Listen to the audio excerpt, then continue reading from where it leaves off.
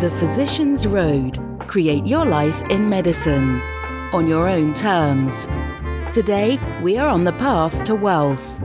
Today, on the Physician's Road podcast, we're on the path to wealth, and we will be talking about the self-storage industry, what it is, who is the typical self-storage client, and what are the metrics used to determine a profitable investment. Please go to thephysiciansroad.com/self-storage to download our self-storage investment guide. Again, thephysiciansroad.com/self-storage and download our self-storage investment guide.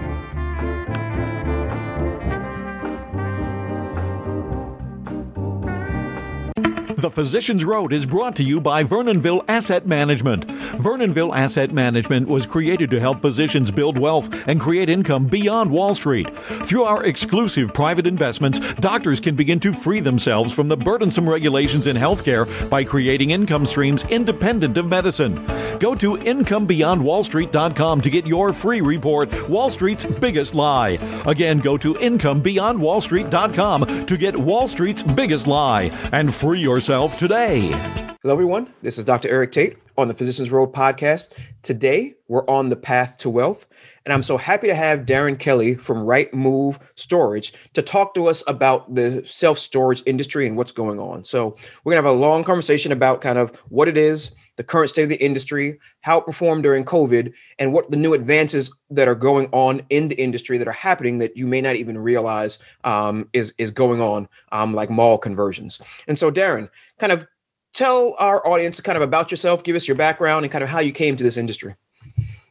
Thank you, Eric. I appreciate the opportunity to talk to you today.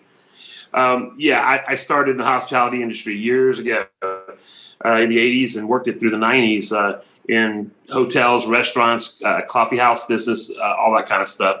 And it was a natural fit when I moved to self-storage because, the service, the operations side, and most of those hotels and restaurants have their real estate component. So it was really a natural move for me. So in 2001, I got with Public Storage, and I stayed there close to 10 years and learned, a lot about the institutional side and some of the tricks of the trade they had developed through all the number of years they were in business since the 70s and one of the biggest out there. And decided after that time, it was time for me to kind of strike out on my own and went and worked for a company and built a portfolio up. And then when we moved that portfolio, I followed a couple of my buddies from there, and we started Right Move Storage in 2013. And so that's how I got to where we are in this industry. Got it. And I just want to clarify for people, when you say public storage, what does that mean? Because people who don't know the industry don't know who that is. So can you give a little background on who they are? Public Storage is the largest publicly traded REIT self-storage in the country. So they're the largest owned properties. I think they're north of 3,000 now, and plus third-party management has grown too. So they're very, very large. And they're pretty much the leader on that side. Got it. So you cut your teeth with the largest company in the industry. Correct. Yes, I did. And so talk about Right Move Storage, kind of the genesis of it, kind of what you do there for them, and then kind of the assets that you manage and kind of where they are located. Sure. I'm the president and also a principal of Right Move Storage. We founded this in 2013 with my partners, Bill McGrath and Peter Wall of Landpark Advisors. And so we work together on all sides of this thing, from acquisition, development, analysis, due diligence, all the different sides that we do, and management, of course. And so we now have properties from coast to coast, believe it or not. Out of Houston, Texas is where we're based, but we have properties in California, Texas, Louisiana, Florida, Massachusetts, Kansas, and now we're heading into New York. So we are all over the place. Got it. And for those who are listening, the names Bill McGrath and Landpark may sound familiar.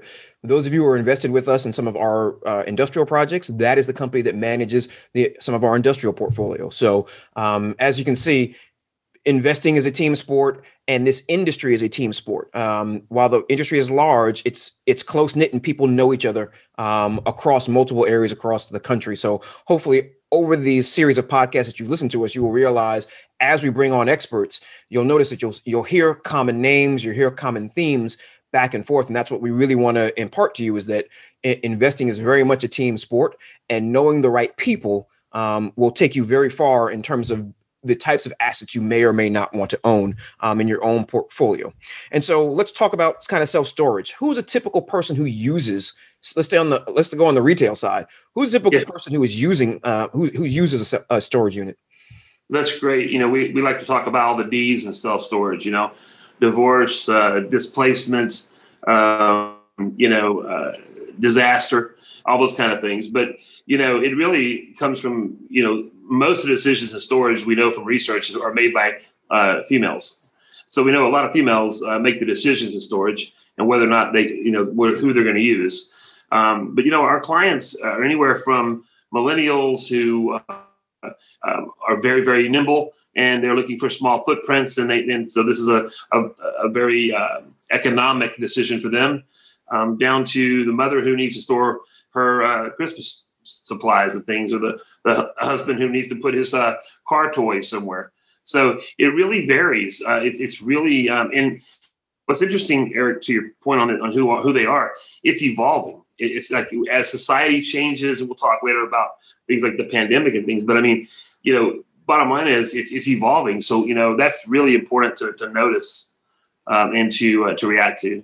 And so let's dive down a little bit on that, because I think people think of self-storage as kind of the units, the box they're putting in their old furniture, their old toys, things of that nature. But really, what do you all store on some of your properties? Walk through kind of, because people may not realize the breadth of the types of things that people store, especially as baby boomers are getting older and are indulging in some hobbies. Talk about kind of what self-storage encompasses outside of what most people may think about, just kind of boxes. Yeah, absolutely. We're outside the box now, to be honest with you, if you want to use a cliche term. But, the household goods and the personal items side of the business was traditionally where it kind of started. You can move your garage. You need to make room in your garage. You got something to, your closets, your attics, that kind of stuff. But it's really evolved. Like, for instance, the RV and boat component. As people live in more higher end subdivisions and things like that, they're not allowed to have, by deed restriction, have those items at their house. So they have to have a place to put them. So that's a built-in, item there for storage. It's going to be there no matter what. Things like wine, people that specialize in wine and they love their wine. Well, they can't store it at their house all the time and keep the temperature control. So we have wine storage. A lot of pharmaceutical reps, think of that. They have these samples and they need a place to put them. The businesses side is also there. So it's really, it's continuing to evolve. And we're seeing things now like man caves, if you want to call them that, not to be sexist or anything like that. But, these big, huge units that people have RVs, 60-foot, 50-foot RVs in. They put their four-wheelers in, their three-wheelers in, that kind of stuff. And they work on them, or motorcycles. Motorcycles are a big deal. So it's really, as society's evolving, we're mutating our product to really provide all the services they need to store those things that they don't have room in their home. Perfect. And because I was actually shocked by it as well, in terms of, especially during the pandemic, the big boom in RVs, people realize that they have to be stored somewhere, and that a lot of these storage facilities, you don't realize that they have these fenced off areas, and you'll see RVs parked there. Well, that's a rental space that is being paid for on a monthly basis consistently. So just kind of opening people's minds so that when they're driving down the road and they see these units now, they can look at them a little bit differently in terms of the activity that may be happening in and out of them from that standpoint. So let's talk a little bit about kind of the popular notions right now in the press about self-storage. So some people are hearing that self-storage is in a bit of a bubble. That too many have been developed, and the return profile in them these days isn't where it used to be. Kind of, what is the state of the industry right now in terms of that? Well, that's a really great question, and it's interesting because in the other asset classes, when you look at housing and you look at office and multifamily and things, I mean, you're locked into longer term rents and things like that. But our demand is increasing and evolving. I mean, we're finding that there's always a percentage of the population that's going to store based on their lifestyle. And so I like to say storage is no longer just a box. I mean, it's really a lifestyle. It's part of your day-to-day world. And so as that's evolving, I think overbuilding, you hear that term a lot. It's really relative. For instance, if you have, a lot of migration, a lot of moving into like Houston right now. I mean, we're north of 3% probably across the whole city in migration. Well, of that 3% population increase, there's a certain percentage of that's going to store. Well, we've got to make sure that we're, like places like Nashville, where your migration could be 10, 12% in certain areas. Well, where are those people going to store if its supply isn't there? So the word overbuild, and like in Houston, for instance, we use a statistic. Well, in storage, we use a statistic that says how many square foot are being developed or planned versus current supply, right? Well, in Houston, we're probably 2% now. So we have been 10, 12% at different times. Well, you look at Nashville and you'll see maybe 14 to 60% of supply, or maybe even 20% of supply, or some other markets, LA, Las Vegas right now, their percentage of supply, of development versus supply is very large, but so is their migration, right? So people are, it's overbuilt. Well, for right now it is. But when that time comes and those people are settled in and they've moved in and now they have to put their stuff where it needs to be a place to put it.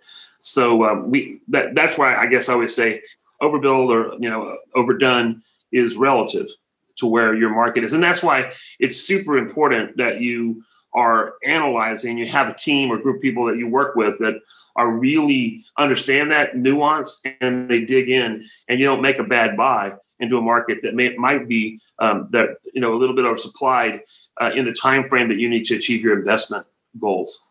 Got it. And so we're going to circle back to those metrics you just said, but let's talk about COVID and performance during COVID. Then we're going to circle back to getting the audience to think in their own mind, if they were going to own a unit, kind of walk them through a diligence model in your head. But let's just start with COVID. And so you've got a relatively large portfolio that you all manage. So where do you all rank in terms of management in the country, in terms of units managed?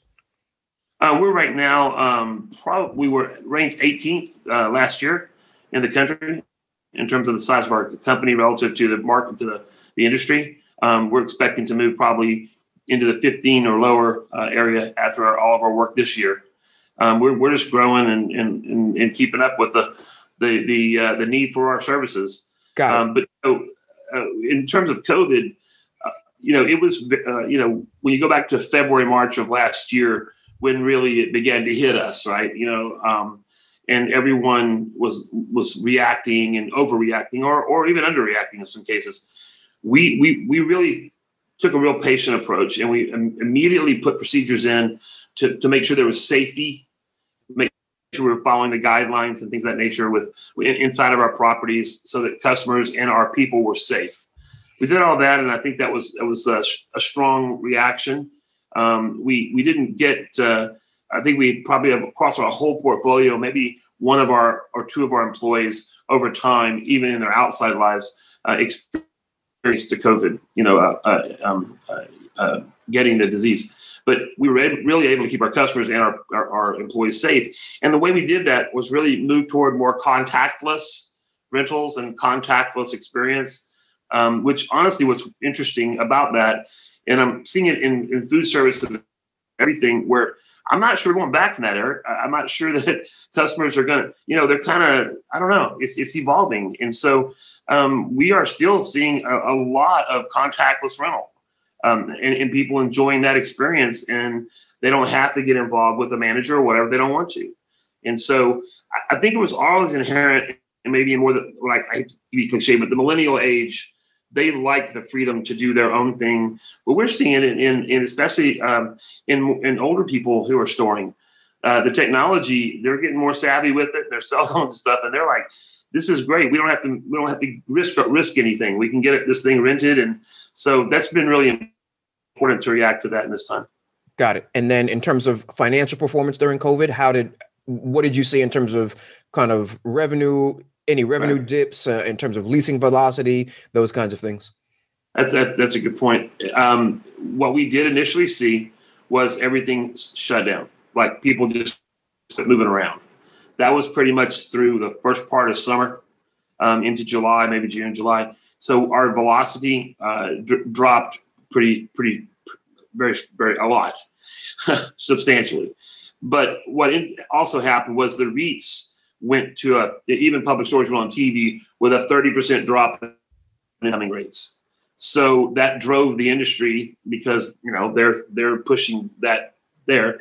So with 30% drop in rates, it made it very difficult to, first off, increase for in-place rents, right? Because the rates coming in might even be lower than what the person has in place. And so there was a time in there, probably up until almost October of this year, where it was very, very dicey to do rate increases if the rates were lower or so low. We weren't getting the move up in the in-place rents. But now, and what's interesting is, we've probably gotten back 20%. And so now we're probably across the board 10%, less in some cases in terms of our incoming rents from where we were. And in many markets, we're back to pre-pandemic incoming rents, but we are still trailing financially to move those the in-place rents, not the incoming rents. And I might need to explain that a little bit. No. I'm going to tease it out because you're thinking, and I like it because I appreciate the way you think. You're thinking about your pro forma budget as to rent growth that you were giving your owners. Yes. I'm asking a different question. Okay. I'm asking a risk question. The question I'm asking is how much churn, how much did you lose, not against pro forma, but just against baseline? Like, okay, this was our baseline rent this month. When COVID hit, how much of it fell? Just so people can think about it from a risk perspective. Right. Like my money was in a deal. Granted, it had been growing during COVID, but did I lose some? Did I like was there a dip, or did you keep, or things basically you couldn't add new people, you couldn't, but what was there was there? Like walk me through the churn side of it. Yeah, it was very interesting. Nobody moved out. That was what was interesting. When there was nobody moving in, there was nobody moving out. And honestly, because our pricing model and our month-to-month deal, people we didn't have major collection issues. We maintained our collection level through the pandemic, the deep part of it, with no issues. And so there was no financial downturn from where we went in. We kept everything. It stayed the same. It just didn't grow to the rate we wanted it to. Got it. Which was honestly very surprising. I was very worried going in. And we to be honest, we took the PPP money for our owners, and we're able to get every single property we managed was able to get PPP money. Well, we already paid it, or the part we had to pay back, but the part we didn't, the owners just got a great little check from the government that helped their financials. So we honestly, in self-storage in our portfolio, it was really a non-event except for rent growth. Yeah, and then that's coming back now. Yeah, and that's the thing, right? So I want to make sure that people listening are clear on that, right? Because in the end, I always teach people downside first, right? And so if you're downside in probably the worst pandemic, worst kind of financial hit that the country has seen in 100 years, was the money you're making, you're still going to make. Right? Yes, correct. It didn't go down, and now it starts to grow again.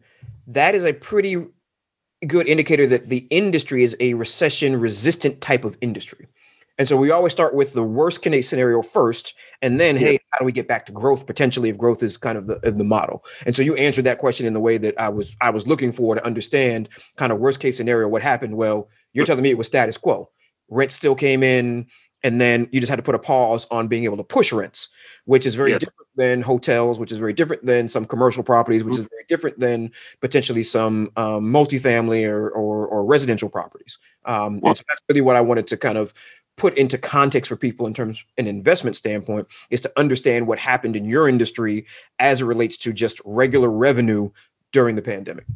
Yeah, I think one other thing that's very interesting about that is that, in the other asset classes, and we manage those on my partner's side, there was great difficulty in people stopped paying their rents, in some of the cases in office and things like that, and even retail. But in self-storage, we did not experience that, which was what I was most worried about. Really, was did we stop collecting money? And we didn't. And actually, that was just really the bright part of our asset class. And so, from an investment standpoint, our investors are still all bullish, nonstop, looking for new properties. So it's like we didn't really. Yeah, we saw the same thing in our Flex Industrial portfolio, as you know, because you all manage it. Yes. We saw the same exact thing. And actually our infill commercial projects, because they cater to kind of a working class, they were able to maintain as well because we had a lot of service providers in there. So, yes. So that was actually very interesting. And so now let's move back to your metrics about a market. So if I'm an investor, how are you guys determining if a market is good to either add new self-storage from a build perspective or buy existing? So the first metric you gave us was new units being created versus population influx. What other things are you looking at? That's really a large question, and I'm going to try to be concise. Yeah, you can just break it, and literally you can just bullet point it, right? Because in the end, people do their own research. If you just bullet point the things they need to look at, they can go and do their own research. You don't have to write a soliloquy on it. Sure. Bottom line is, square foot per capita probably is the one we look at the most, and that is, how many square feet of storage are there as a percent, as a factor of the population. And so it really varies, as storage is evolving in products, the product type evolves, it's changing what the targets on those are. And also, when you look at the different markets we serve, the targets are different based on density and based on income and based on a lot of things. But square foot per capita is really important. So I'll just tell you, normally if you're in a suburban market, which a lot of storage is, if you're in a 9 square foot per capita, you're in a great spot. Meaning, if the market currently has 9 square foot per person, you're in a really good spot if you're already in there. And you could also still come in there and build because you'd analyze the demand, look at the population growth, and just simply use that square foot per capita and go, okay, if I, where's it going to go? How much is in demand? And then you only would build or expand a property to meet that demand. That's how we're keeping this thing from being overdone. And the market's doing a good job with it in most cases, to be honest with you. That's what I love about this. It's so free market. But population density is important. The market type. Are you a suburban? Are you an urban? Urban, we've seen square foot per capitas in the 16s and 17s, but because of the, of the type of density and land use restrictions. Yes, land use restrictions. It becomes very valuable, and it's a different situation. Also, primary markets, meaning like, Houston is a primary market. When you look at a secondary market, say like a Baton Rouge or something like that, or, the small mid-sized cities. And then, that's secondary markets. Then tertiary markets, when you go to like, a place in East Texas somewhere or whatever, just because it's out in East Texas doesn't mean that 300 units are not very viable and extremely profitable for an owner. So we look, you have to look at all those kind of things. And of course, cap rates are super important. You don't want to buy on too low of a cap rate, and then your exit is diminished because of that. Things like I call it migration. You hear a lot of different terms for it. But the population and a positive migration, 2 and 3% are really good for markets. It really lets you have room to do things like expansion. Existing product inventory, like what type of products in the market? Is it RV?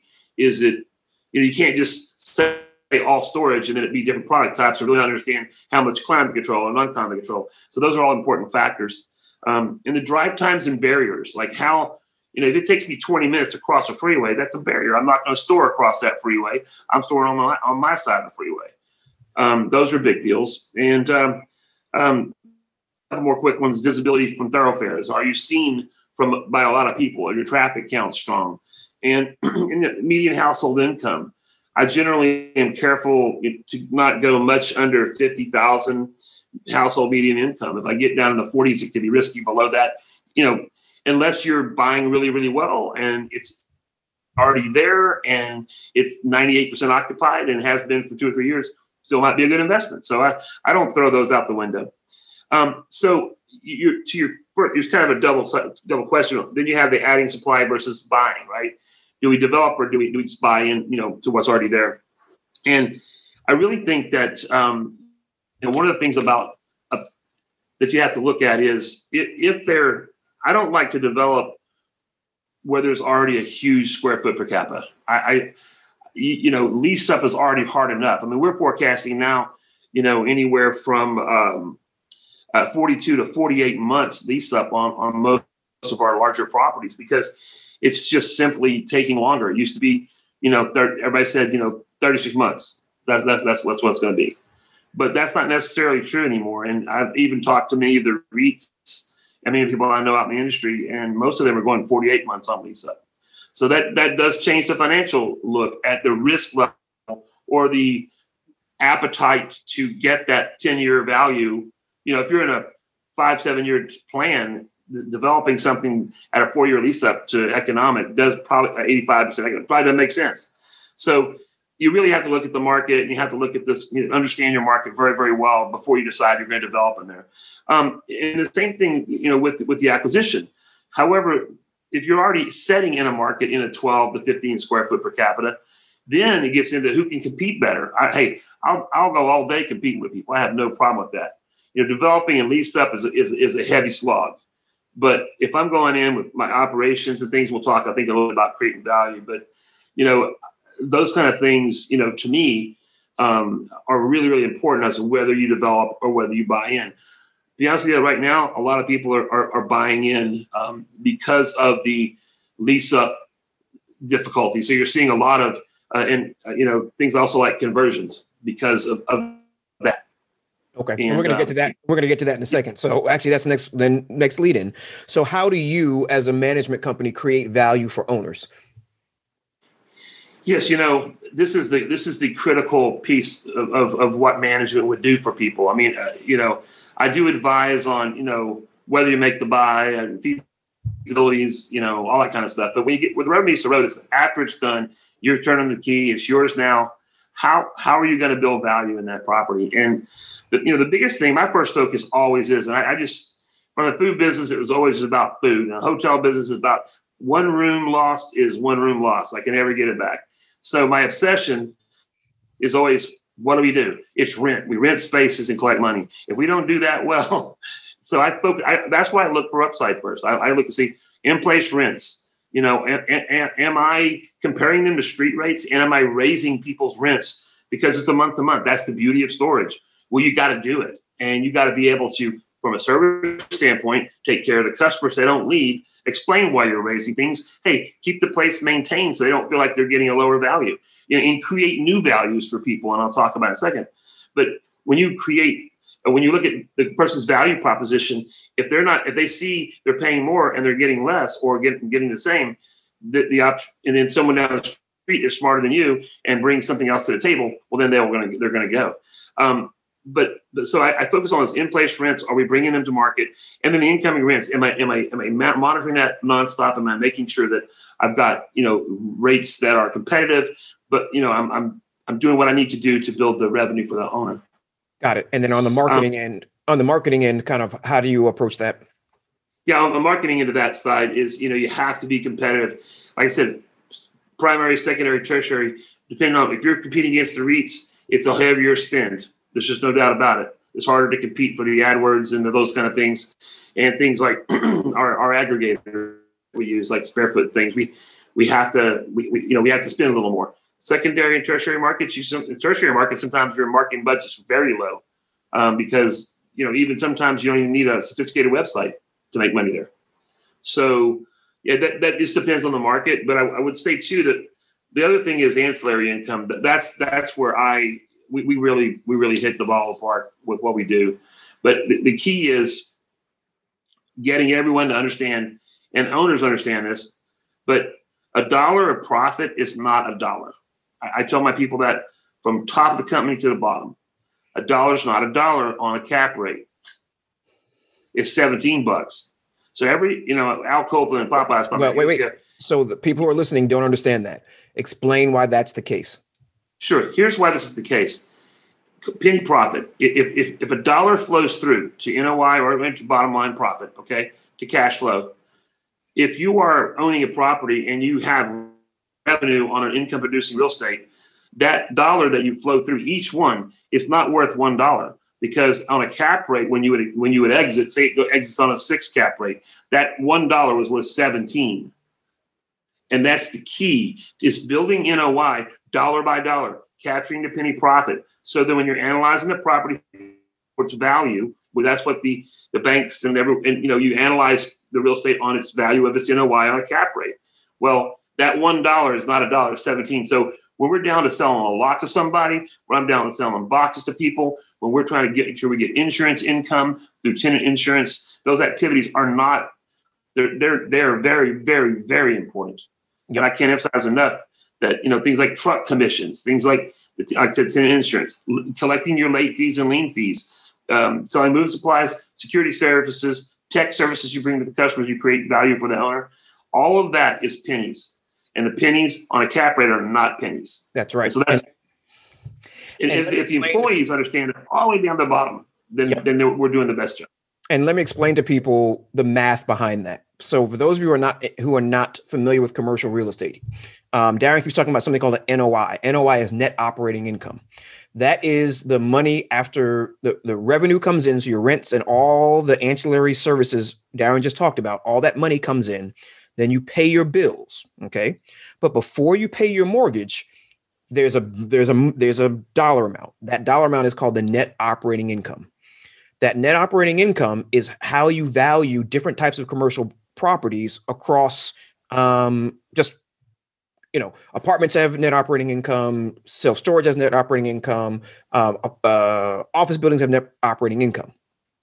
So that's that dollar amount that's there. What you then do is you divide that dollar amount by the prevailing cap rate. The cap rate is just the amount of money you expect to make on a property if you bought it all cash. So if I bought a property for $1 million and it pays me $100,000 in cash after everything is all said and done and there's no mortgage, it's a 10% cap rate. Okay. So Darren just talked about $1. If the cap rate is 6.5%, 6.5, divide 1 by 6.5%. So just move the decimal point and that equals 17. That is how you value a property. That is what the property could be sold for. If it was, if that dollar is all that was there. And so that algebraic math equation is why people get so wealthy in commercial real estate, because a dollar is not a dollar. A dollar is multiplied by what people are willing to pay for that dollar in the marketplace. Think of it from the stock standpoint of a market multiple, or think about if you're buying a company, what amount of revenue, X amount times per revenue you're willing to pay. It's the same thing in real estate. It's just net operating income divided by the cap rate determines the value. So every dollar that falls to the bottom line for an owner is multiplied by that divided by that prevailing cap rate. So that's why $1 is really worth 17 on a 6.5% cap rate. If you're confused, send me an email. I have lots of webinars that you can watch about commercial real estate and how to value commercial real estate. But understand that a dollar of profit equals way more than a dollar of value when it's all said and done. So that was a little aside for commercial real estate lesson from there. And so let's talk about the trends you're seeing in the development kind of traditional build outs versus conversion models, what that is, because I wasn't familiar with conversion models until you all taught me about it. And so kind of talk to me about kind of those new opportunities that are coming in terms of what has not necessarily been storage before, but what is being turned into storage. Absolutely. What's interesting, Eric, is that, and this is continually evolving. Actually, my team and I just went to a 3-story office building which is vacant now. It has been vacant for about 2 years because it's just the exodus from office has been, because of pandemic and things of that nature, has been tough. And so we went and analyzed it with the owner and checked things out, and it looks like it is a viable storage opportunity to be converted. And that would, we would strip it out, hollow it out. And the great thing about it is we can get the actual storage infrastructure product in there for probably around $9 to $10 a square foot, even with the cost of steel now. And then you do the demo, you basically fix the air conditioning if you need to. And then you might have some floor loads on the multi-levels because, floor loads on storage are a little higher than they are in the other ones. But on the development side, you honestly develop it for significantly less than, say if you were even converting for $50 a square foot, but to build that same building in today's time with the cost of steel and everything, it would be more like $100 a square foot or $90 a square foot. So a substantial conversion is a great financial opportunity. And so a lot of, we've done conversions with developers on, I'll give you an example. We converted a J.C. Penney's in Texas City. The developer did, and we advised on it. And this thing is leased up to 85% in a year and a half. Crazy. But, so much faster than that. So much faster than that 48 months you were talking about for new build. Yeah. Because think about it. All the marketing that went into that mall was all about housing and median income, and everything I listed off earlier, right, was already done. Mm-hmm. You just got to plug it in the real estate. So there's so many opportunities out there right now. And those are in neighborhoods and things. So we're seeing what people call dead malls, things like that. We have one that was put into a Macy's in Fort Worth. And that one is leasing up very, very well. An old brewery in Galveston, Texas, 6-story brewery, was hollowed out, historic landmark in Galveston, and turned to self-storage, is leasing up the same way that the other property in Texas City is. So, you've got, in many cases, lower development costs. And right now, there's just these buildings that are there, right? I mean, they're already constructed. You don't have to build walls, don't have to build a foundation. And if you purchase it right, there's a lot of opportunities to convert it for a very lucrative business opportunity. Perfect. So we're seeing a big move to that right now. Okay. And then talk a little bit about the technology you're seeing coming in. You talked about the contactless move. So kind of walk us through some of the technology that's coming in to make that process easier for tenants to be a tenant in a storage facility. Absolutely. It was invaluable during the pandemic. I'm just telling you, it was very valuable. And now it's becoming, you've got to have it. But, things like the entry to the property, the whole access control issue has really evolved since, the pandemic, making sure that people can access their stuff without having to even touch buttons. They can walk in with their cell phone literally, and just as they walk in, it knows they're there. The technology does. And they walk in the building, the door opens. It's kind of like Get Smart or something. You just start walking around and stuff opens, your door opens to your unit. I mean, you just pull it up and you go and you put it back down, walk away. It locks it for you. So there's all these kind of things out there now that have just made it much more, safe, but also what the customer wants for their, lack of hassle, right? Not have to remember a code. They can just send a text to their family member, and their family member can go in. All those kind of things.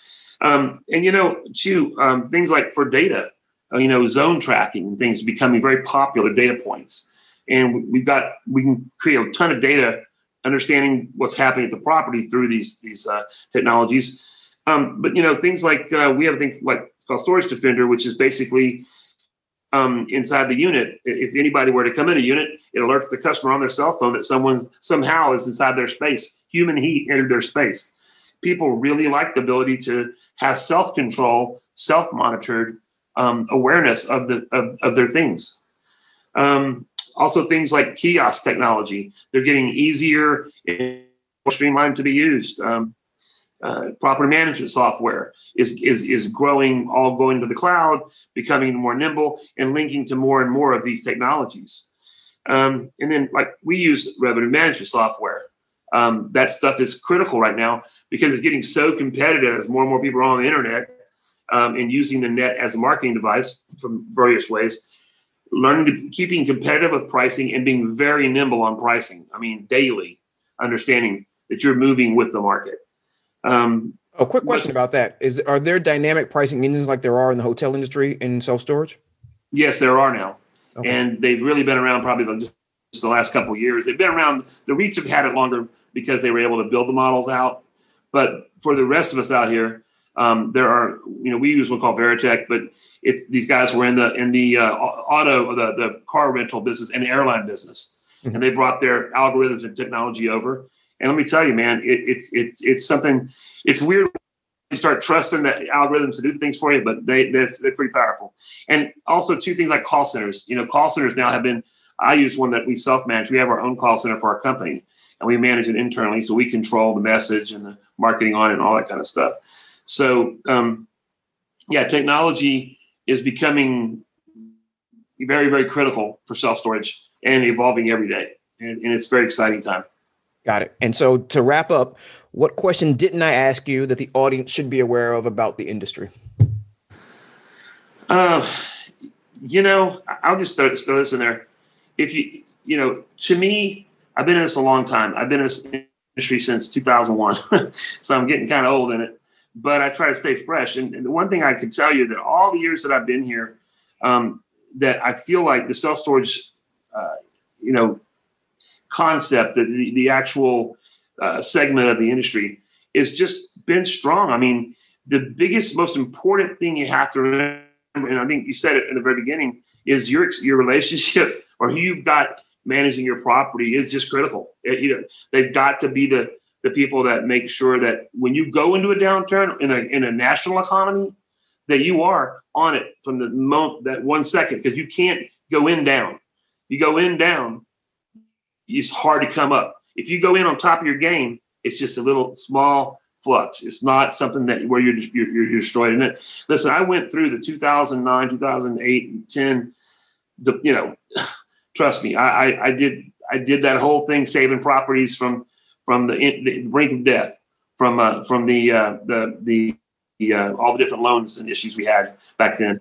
And so I really think that's just something that I think is important for everybody to understand, that self-storage has, and on the inside, how we've weathered it is to stay at the top of our game. So, got it. And so let me, I was going to wrap up, but now you made me think about something. So for mom and pop owners out there, how do you think they fared? I think a lot of them, if they had a loan coming due or do have a loan coming due right now, might be in a spot if they didn't have those things in place during the pandemic time. And that was a concern of mine in the industry was, we've seen it. I take them over all the time. I just took one over last week, a 400-unit property that has not managed the rates pre-pandemic. And then they're having a hard time coming up. And so we're helping them right now, and the property's going to survive and actually flourish. But this is what I see. Got it. So do you think there are going to be some opportunities coming up? I'm sorry to go longer. The industry itself, how fragmented is it, mom and pop owners versus institutional owners or kind of larger kind of owners? How is the market currently constructed? Yeah, I think the last number I saw was probably 70% fragmented. I mean, it may have gone to 65 now with people, but when I say fragmented, just there's a lot of individual or one or two, three property ownership groups that self-manage. Some of them do okay. The technology is helping, but I think a lot of things, I laid out, it's not just one of the things. It's like so many things, right? And so I think that's where someone who's been doing it a long time has a group can more quickly realize the result than someone who's got to go learn everything first and then come back and try to get there. You're already too late. So I think that's one of the benefits of having a third-party management company. Got it. And do you see some opportunities coming up on the horizon? Oh, absolutely. I do. I see.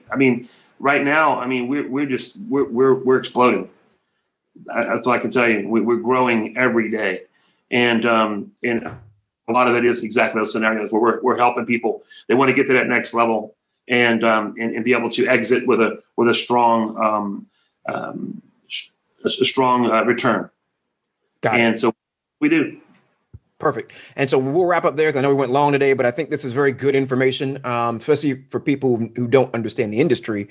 You gave literally a masterclass on the industry and what people need to be thinking about as if they want to get into this industry, who they should be partnering with, what the management team needs to kind of look like in terms of what their capabilities should be on the management end. And so I thank you for that. From that standpoint. And so I want to thank Darren Kelly from Right Moves Storage from being here today to talk to us about self-storage as an industry.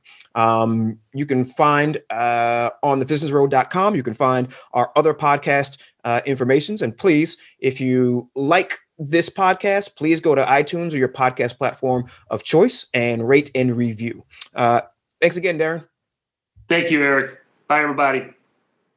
The Physicians Road is brought to you by Vernonville Asset Management. Vernonville Asset Management was created to help physicians build wealth and create income beyond Wall Street. Through our exclusive private investments, doctors can begin to free themselves from the burdensome regulations in healthcare by creating income streams independent of medicine. Go to IncomeBeyondWallStreet.com to get your free report, Wall Street's Biggest Lie. Again, go to IncomeBeyondWallStreet.com to get Wall Street's Biggest Lie and free yourself today. Thank you for listening to The Physicians Road, where you create your life in medicine on your own terms. Please go to thephysiciansroad.com and sign up for your free guides and resources.